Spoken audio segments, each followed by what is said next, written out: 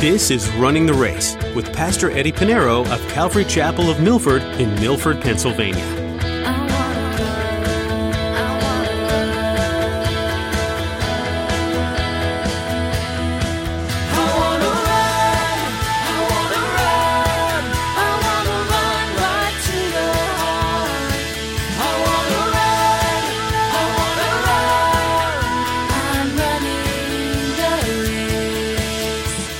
I don't know if we know what that means to be in the presence of God. Oh, I have to see it to believe it. Well, your faith. You don't see Jesus. You weren't there when Jesus was at the cross. Were you there at the cross? Were you there to see and witness the empty tomb? No. You stand in faith. You believe in Christ. That even once you die, you'll be in the presence of Christ because of Christ. You believe. Why can't we believe that we're in the presence of God when we're in prayer, in a time of devotion, in a time when we read the scriptures? We're listening to the voice of God. Under Roman rule, Christians experienced opposition and persecution because of their faith. This made them think what they had before was better, even though it wasn't. You see, they needed the reminder that their hope is found in Jesus. That bond was made possible because of his death. Don't we need that memo too? Our love and faith in Jesus comes with close proximity and sincerity. This is Pastor Eddie's message today. Well, let's join Pastor Eddie in the book of Hebrews chapter 10. As he begins his message, hold fast your confession.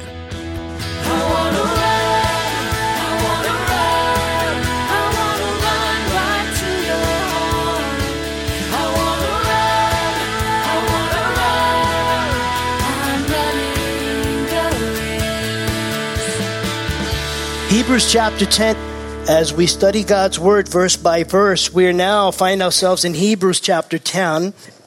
The Apostle Paul does this quite often in his letters.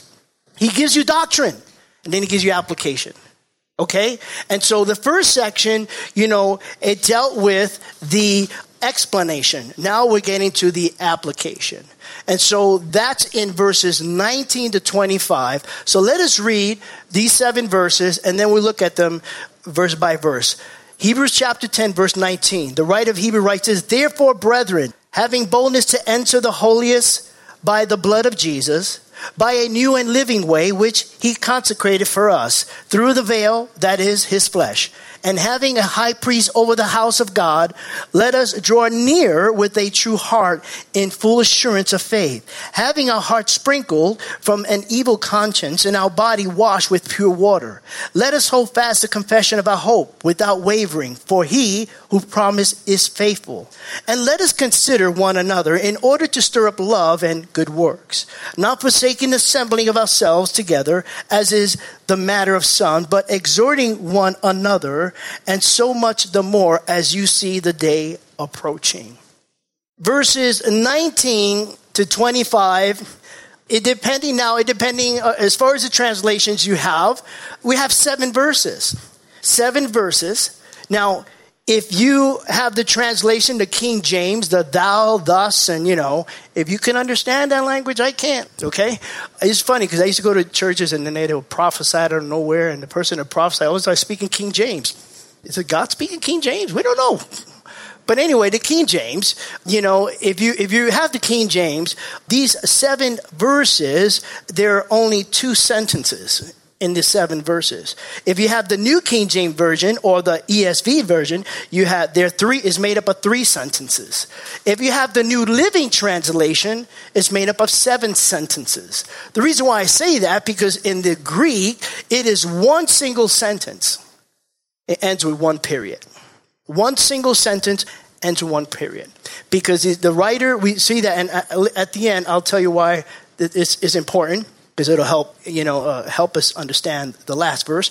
But anyhow, it's one single sentence. And so now we find ourselves with this one sentence. It shifts from doctrine to duty, or you may say from principle to practice, or instruction to exhortation.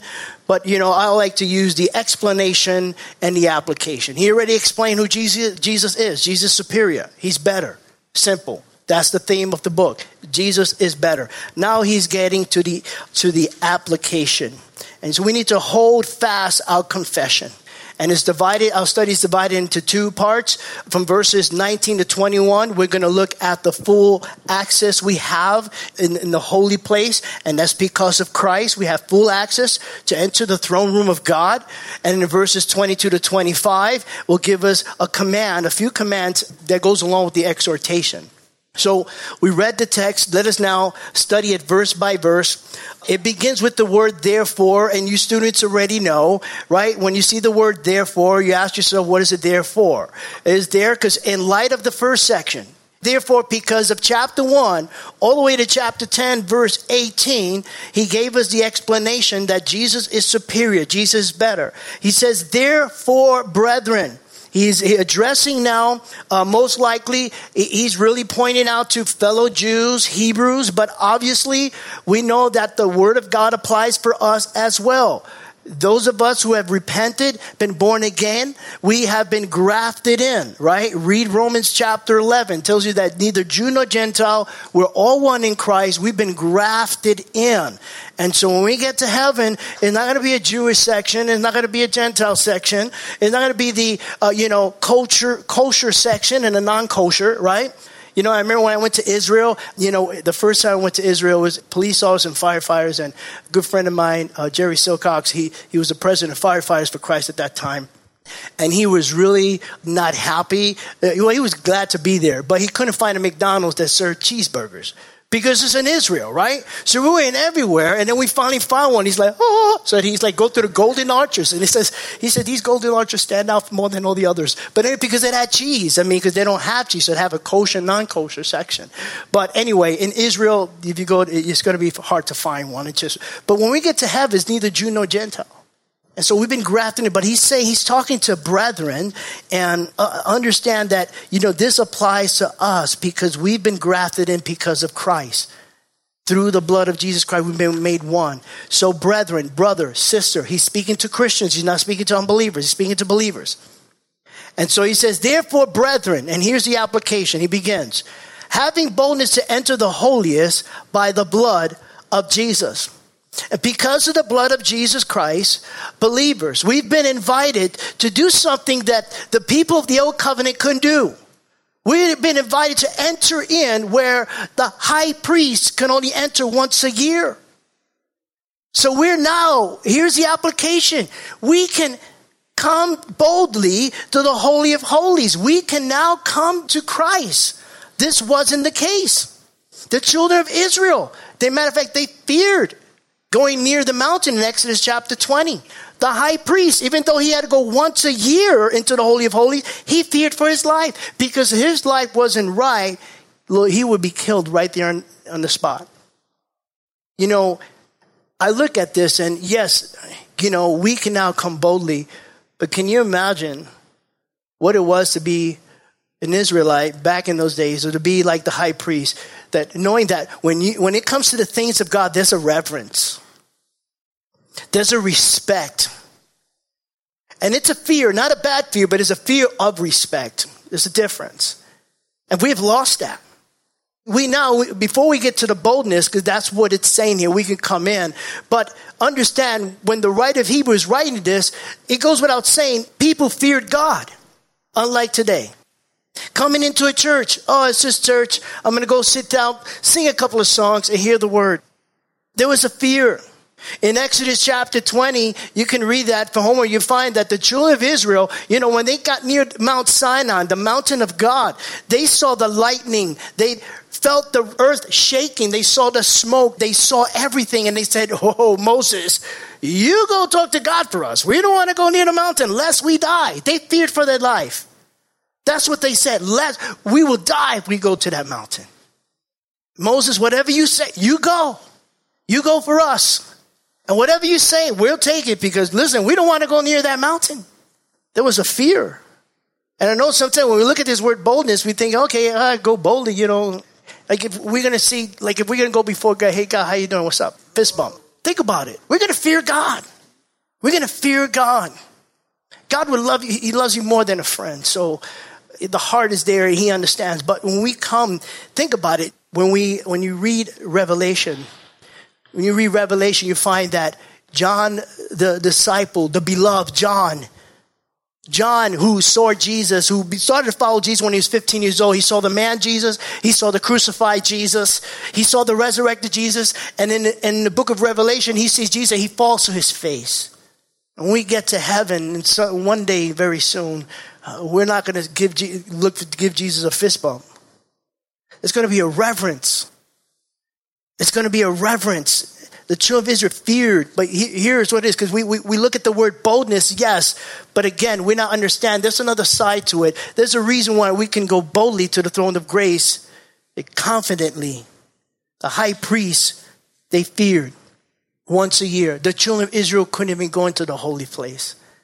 But now, therefore, brethren, therefore, brother, sister in Christ, we have this boldness that we can enter the Holy of Holies and be with the Lord. And I think this is important for us because we need to understand Jesus died on the cross so that we can enter that holy place. When you pray, and we take prayer so lightly today, the little that we pray, we take it lightly. One of the common denominators, when it comes to Christians, is that they don't pray. But when we do pray, we need to understand that we're in the presence of God. Don't take your prayer life lightly. We can now go boldly with confidence. And this is what the writer of Hebrews mentioned back in chapter 4. In Hebrews chapter 4, verse 16, he writes this, "Let us therefore come boldly to the throne of grace, that we may obtain mercy and find grace to help in time of need." That word boldly is the same word here in the Greek. It means to come confidently, not to come arrogantly, but just to come boldly. And you just understand, I think we take God lightly. We take church and religion, everything lightly. And I understand it because the way churches are today and the way Christians are today, it makes it seem like, it's just a tradition. It's just to score points. I'm going to church to score points because it's the right thing to do. But we can come to God, the creator of the universe, who created you, who gave you life, put the stars in the sky, who created all things that we place our eyes on. He created all things. We don't need, and with that, because we can boldly come, we don't need to go to a church. We go directly to God. We don't need to go into a closet and speak to a man. We go directly to God. There is no mediator between God and man but the man Jesus Christ. And so now we can confidently, with unlimited access, according to Hebrews 14:6, and here in Hebrews chapter 10, verse 19, we have unlimited access. We can boldly go and go anytime. Before we began, that's what we did. We prayed. We prayed for the unborn. We went in the presence of God. I don't know if we know what that means to be in the presence of God. I have to see it to believe it. Well, your faith. You don't see Jesus. You weren't there when Jesus was at the cross. Were you there at the cross? Were you there to see and witness the empty tomb? No. You stand in faith. You believe in Christ. That even once you die, you'll be in the presence of Christ because of Christ. You believe. Why can't we believe that we're in the presence of God when we're in prayer, in a time of devotion, in a time when we read the scriptures? We're listening to the voice of God. And I think we need to have more reverence when we come to the Lord. But at the same time, we need to come confidently. If we think of praying, reading the Bible, going to church, worship, if we think anything less than that, then we have a bad theology, scripturally, of what it is to be in the presence of God. Never take that for granted. We are entering in the presence of God, and we go confidently without fear. Verse 19, we read into verse 20. It says, "Therefore, brethren, having boldness to enter the holiest by the blood of Jesus," verse 20, "by a new and living way, which he consecrated for us through the veil that is his flesh." We come boldly in a new way. In other words, what was the old way? The old way was sacrifice of animals. But we come in a new way through the sacrifice of Christ, who died on the cross, the Lamb of God. That's the new way. And a living way. The animal sacrifices are dead. The high priest is dead. But the one we serve is alive and well. So it's a new and living way compared to the old and dead way, you see. And he goes on, and I love what he puts here. A new living way through, at the end of verse 20, the veil, that is his flesh. What he's doing here, he's pointing to that time when Jesus was on the cross. You know, the veil of the temple is like almost, they say it's about 60 feet high. And it's about 6 inches thick, the material in the temple that separated the Holy of Holies and the holy place. And so he's giving us a picture, Jesus Christ and this veil. What happened to that veil? Well, it was torn in two. In Matthew chapter 27, verses 50 to 51, Matthew writes this, and Jesus cried out again with a loud voice, and he yielded up his spirit. As soon as Jesus yielded up his spirit, it says, then, behold, the veil of the temple was torn in two. How? From top to bottom. Not bottom to top, because if it's in the bottom, any man at the very end can actually rip it. But no, Matthew made it clear. No, it tore from top to bottom, because only God ripped it, because no longer there is anything that's going to separate man to enter into the Holy of Holies, into the presence of God. Whether by prayer, by worship, by devotion, by reading your word, reading the Bible, we can be in the presence of God. That veil was torn in two, and he likened it to his body, and he says, the veil, that is his flesh. And just as the veil of the temple was broken, Jesus' body was broken, you see. When Jesus says, take the communion, he says, take this body, it's broken for you. He breaks the bread. That's a symbol. His body was broken. His body was marred. You know, the prophet Isaiah described how the cross looked. You know, we have all these paintings of Jesus with a little bit of scratch here. And, you know, are you kidding me? Even the Passion of Christ, Mel Gibson movie, Passion, could not describe how Jesus looked, because the Bible in Isaiah describes it clearly. He said his body was so marred that it hardly appeared to be a man.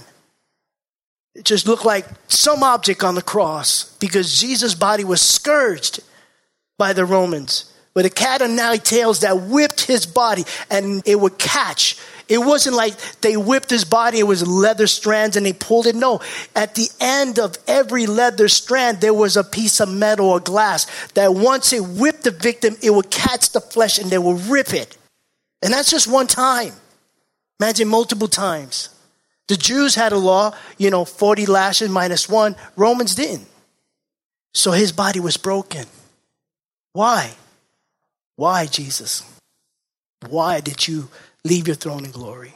Why would you suffer the scourging and to die on the cross? Because I love you. And because through my body, you can now enter the Holy of Holies, into the presence of God. Listen, saints, don't think the time that you spend with the Lord, don't take it lightly. You're speaking to a living God. We can now boldly go through the throne of grace. He goes on to say in verse 21, and having a high priest over the house of God, he is the high priest of the heavenly sanctuary. Remember, we've been studying the earthly sanctuary, now the heavenly sanctuary. The high priest was the one that oversaw the temple. And then he had almost about anywhere from 80 priests with him. But the high priest oversaw the temple. Here we have in the heavens of heaven, Jesus Christ.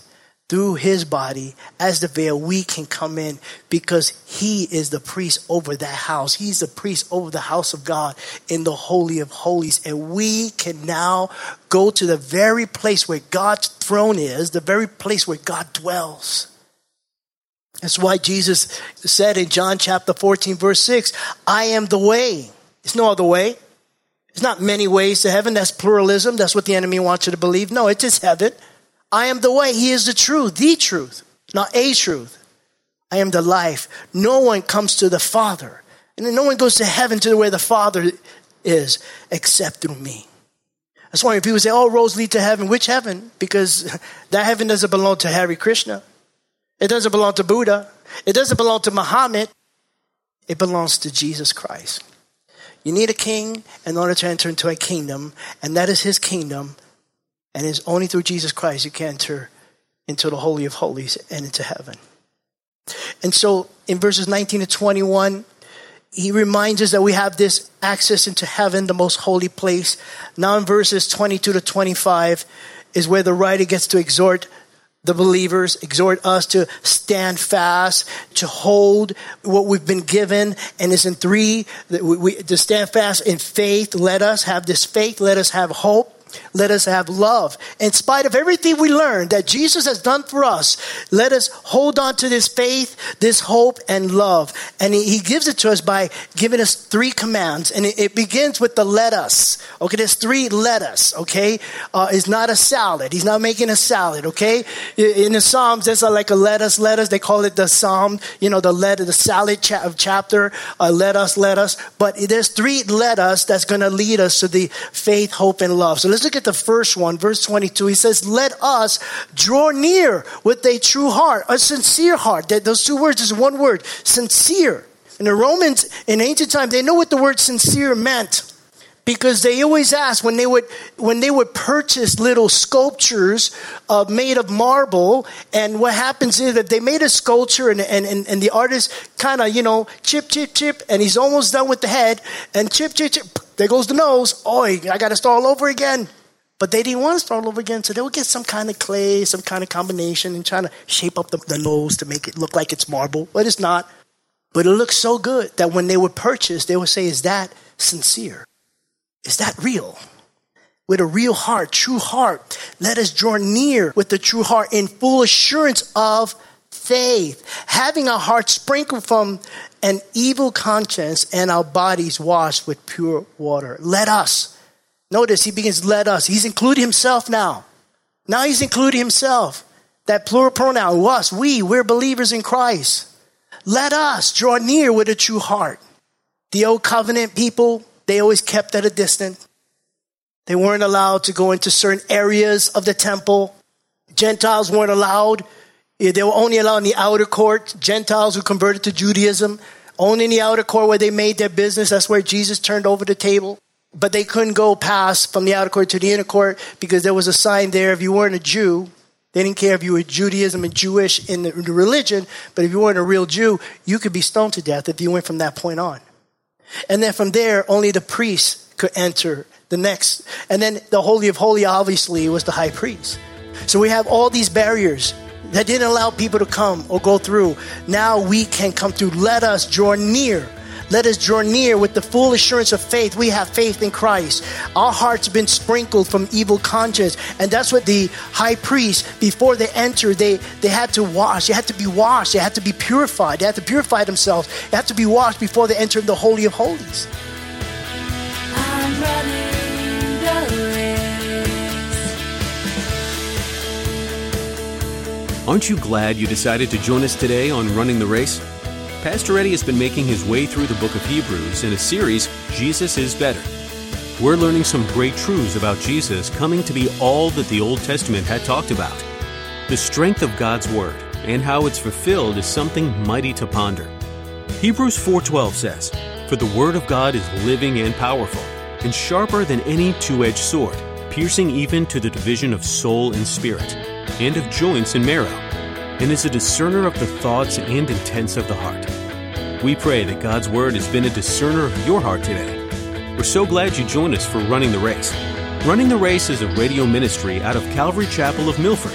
If you're in the New York, New Jersey, or Pennsylvania area, Jessica has an invitation for you. We'd love to have you come join us at Calvary Chapel of Milford.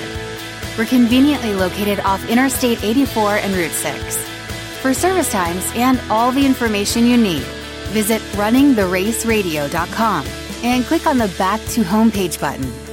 While you're there, you can listen to this teaching again or explore more messages from Pastor Eddie. Again, that website is runningtheraceradio.com. Thanks, Jessica. Head over to runningtheraceradio.com to learn more about the church and hear more messages. Pastor Eddie has more to share with you in the book of Hebrews, so make sure you come back to hear more next time, here on Running the Race.